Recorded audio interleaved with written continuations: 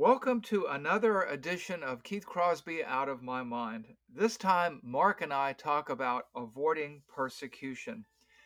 Hello, everyone, and welcome to Keith Crosby Out of My Mind, podcast 048, podcast 48, where today we have a biblical conversation about the crazy world in which we live.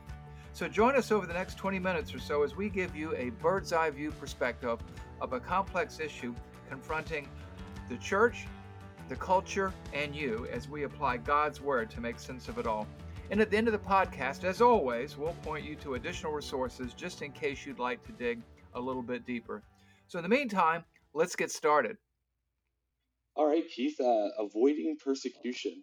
I find this a very interesting topic considering the fact that we've done that whole podcast series a few months ago on the coming persecution and how to be prepared for this persecution that is coming for us. And now you want to talk about avoiding persecution. So why don't you tell us what's up with that? Well, as you know, in our church services, we just finished a series on hanging in and hanging on, a study of Second Timothy, how the church is going to hang in and hang on during the tough times. And now we've moved into a study of the book of Revelation. And we are, in the coming Sundays, going to go through Revelation 4 and 5, worship in the throne room of God, but then on to Revelation chapter 6 and forward, where we talk about the breaking of the seven seals and the difficult times that are coming. And so I thought this would be appropriate, given the subject matter and also given the so-called signs of the times in which we live. All right, so maybe talk a little bit about what you mean by avoiding the persecution. Well, a lot of people are sort of spooked right now. And I think part of it is because of some of the upheaval in the last year or two. I think COVID's part of it. I think the so-called protests and riots around the country at the Capitol and things like that. And so I'm asked a number of questions these days by different people, and I'll give you a rundown of those questions. Like, are we in the tribulation period? Because we're seeing, and I think it's fair to say we're seeing some increase in persecution in our own country. And another question they ask is, what can we do to resist in terms of what's coming? How can we fight back? And a third question is, and I heard Vodi Bakum even say this in a recent podcast, is the kingdom in danger? And finally, we're asked, well, what if I'm persecuted? And implicit in that question is, I think, fight or flight. How can I avoid it or how can I fight it? So let's do this. Let me start with the easy questions first. And these are legitimate, serious questions, and I understand the rationale behind them. But let's start with, are we in the tribulation period? And the answer to that is no, not even close. And I know these conspiracy theory people on their YouTube videos and their podcast have kind of fomented this doomsday idea. But let me ask you a couple of questions. Just look at the world around you. Forget about what people are doing. But answer this. Has the sun nearly gone out? Is the moon disfigured? Are demonic hordes roaming across the country? Has a third of the ocean and sea life and ships at sea been destroyed? A third of the salt of the fresh water been destroyed? Are comets and meteors falling out of the sky? Are the mountains shaken from their foundations? And the answer is no, not at all. And how about this? Has anyone seen this? And this is from the book of Revelation. There be an angel flying around the earth saying, fear God and give him glory, because the hour of judgment has come, and worship him who made heaven and earth and the sea and the springs of water. Has anything remotely resembling these phenomena taken place? Is there a worldwide dictatorship? Are you still here? Because if you're here and a Christian, that means you missed the rapture, and Christians don't miss the rapture. So the answer to that is we are not in the tribulation period. Now, people talk about how can we fight the coming of the Antichrist or the coming of these things. How can you fight the rise of the Antichrist or the decay of our culture? There is nothing you can do to prevent that. And so forget armed resistance or militias, forget forming secret societies or clandestine armed resistance, and remember why God raised you up for such a time as this, to fulfill the Great Commission. So fighting back in the normal sense of combat is not an option that's even on the table. The only way you can fight back, the only way that you should fight back, is to equip yourself to explain the gospel to whoever will listen. Anything else is a waste of time. Yeah, I think that's a really good point, Keith. I think, as we think about the end times and the things that are coming, The only thing that we can really do is focus on the gospel and equipping ourselves better. And so, what about these last two questions that you had? Is the kingdom in danger? Which is a weird question, just from my standpoint, as I look at it, because we know that the kingdom should never be in danger. But I'll let you elaborate on that. And then finally, how can a person avoid persecution? Okay, let's take the first one, Mark. Is the kingdom in danger? Not even close. Not even close. The church, the so called invisible church, that's the church worldwide, is in no danger at all. That's impossible if you think it through biblically. The kingdom is not in danger. The kingdom cannot be in danger. Okay, so then what do you say about, when we look at what's going on across the world? So there's church burnings in Canada, these Muslim countries are persecuting Christians, Hindu countries, a lot the same. And then you have countries like China, North Korea, Cuba, and there's so much of this persecution of Christians going on then. Yeah, and don't forget England and Scandinavia, there's persecution there as well. Well, yeah, so that's kind of the point, right? Wouldn't you say then that in some form the kingdom could be in danger because there's governments everywhere that are targeting churches and they're trying to stop churches from meeting? I mean, we've seen this here in California, especially. How do you think that the church, or I should say, why do you say that the church is not in danger when we look around and just see so much outside pressure on the church? Well, that's a great question, Mark. I'm not saying that individual churches are not suffering hardship and will not suffer hardship or persecution or even burnings. I'm not saying that life will not be difficult for Christians and Christian organizations will not be attacked. Anyone can go on their favorite search engine like DuckDuckGo or, if necessary, Google, and they'll see that there is persecution going on all over the place. But the church, capital C, is not in danger. I want you to think of the. I want to use this word picture. Think of a war with an overwhelmingly large army, an army so large and under so capable of command that it cannot lose. Does that mean that that army will not suffer casualties? So that's the church. The church will suffer casualties. Christians will be persecuted, but the church is not in danger. And that's what today's podcast is really about at its heart. And I want to remind us what Jesus said in Matthew 16:18. He said this: I will build my church, and the gates of hell will not prevail against it. Will the church be attacked? Yes. Will churches be burned in some parts of the world? Yes. Could it happen here? It can, and I believe it will. There will be casualties. And add to that, that we right now, if you're listening in the United States, we have the most Christ hostile, Christian hostile presidential administration in the history of our nation. And that's not hyperbole. Any literate person can see or read or hear that. Things will get tough under the present administration, which I suppose brings us to our last question, which is what today's podcast is about. Yeah, and I think, given what we've kind of already talked about and what you just said, I think I probably know where the answer is going to come from. But why don't you just tell us, Keith, how do we avoid persecution? Okay, what about a Christian avoiding persecution? That is a question loaded with implications. Truth be told, a person can easily avoid persecution. All that person would have to do is to keep their mouths closed and not say anything about Christ or the gospel. You could ease off your church attendance, begin to neglect your spiritual disciplines like prayer, the study of God's word, and attending church in person. You could find reasons to remain silent, uncommitted, and absent from the fellowship, and you will blend in with the world around you. You will fly under the radar. You will avoid persecution. Beyond these things, you can let the government tell you when you can and can't go to church, how you may or may not worship.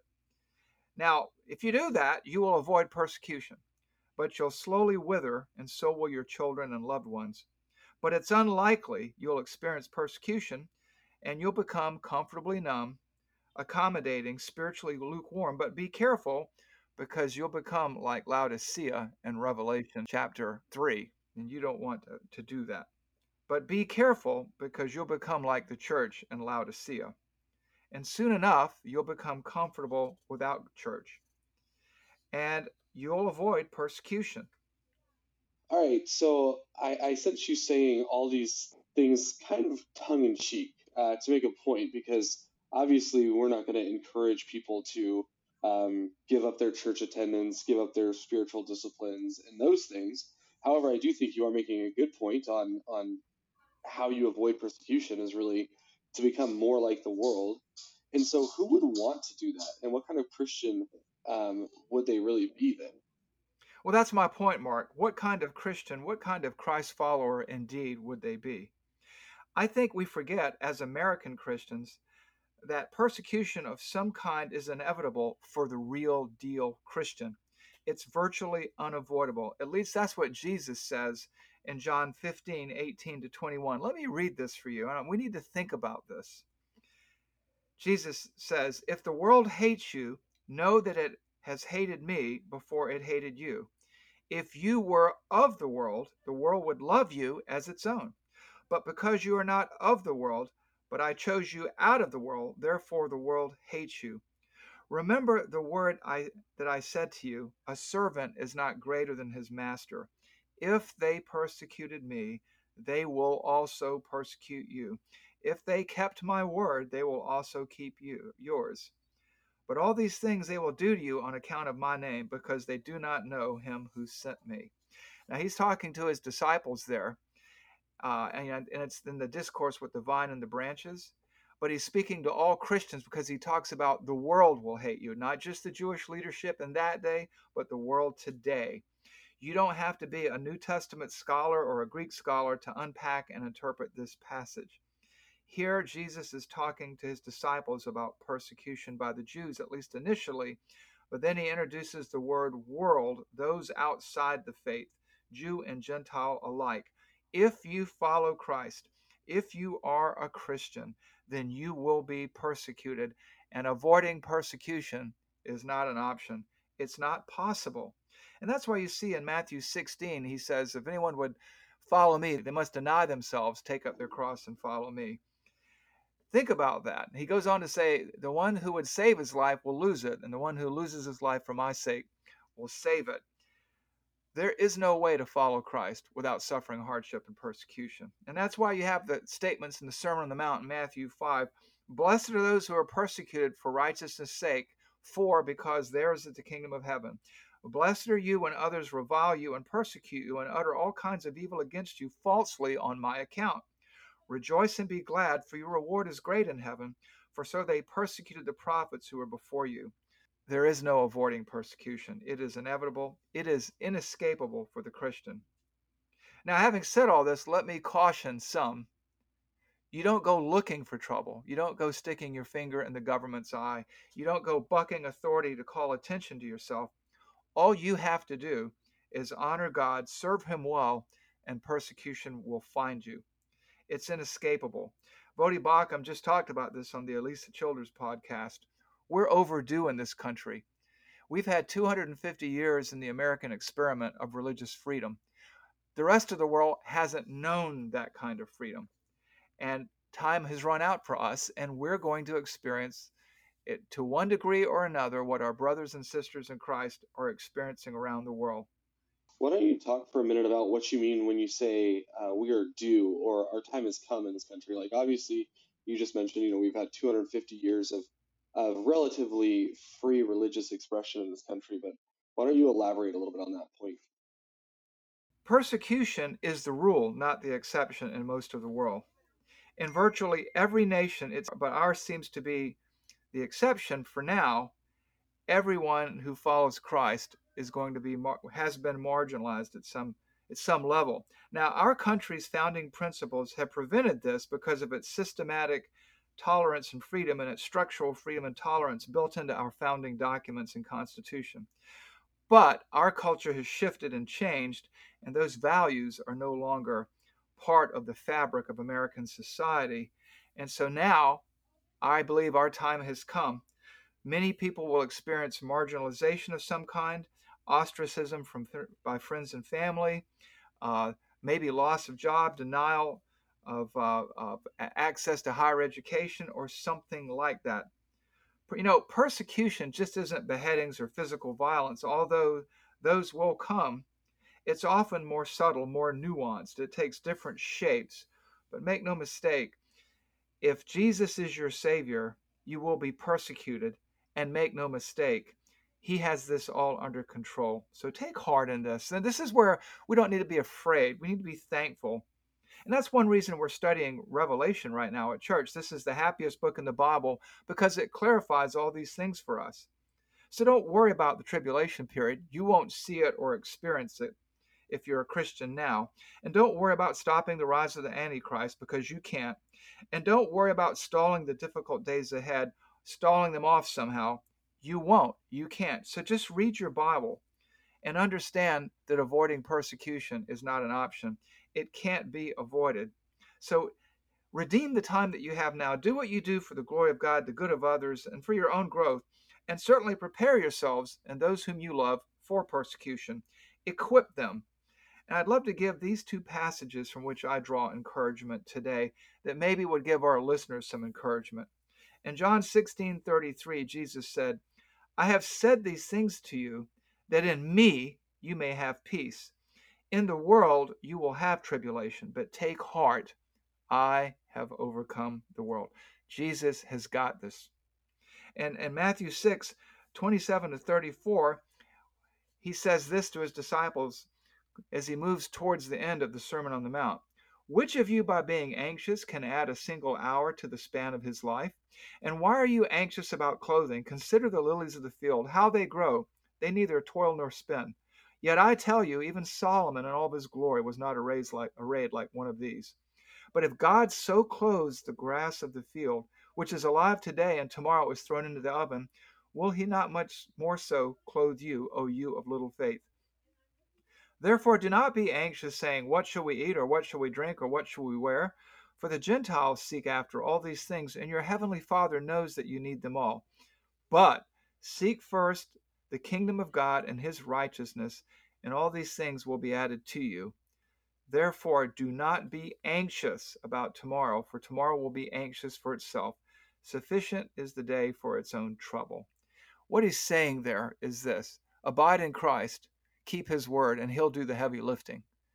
We don't need to worry about persecution.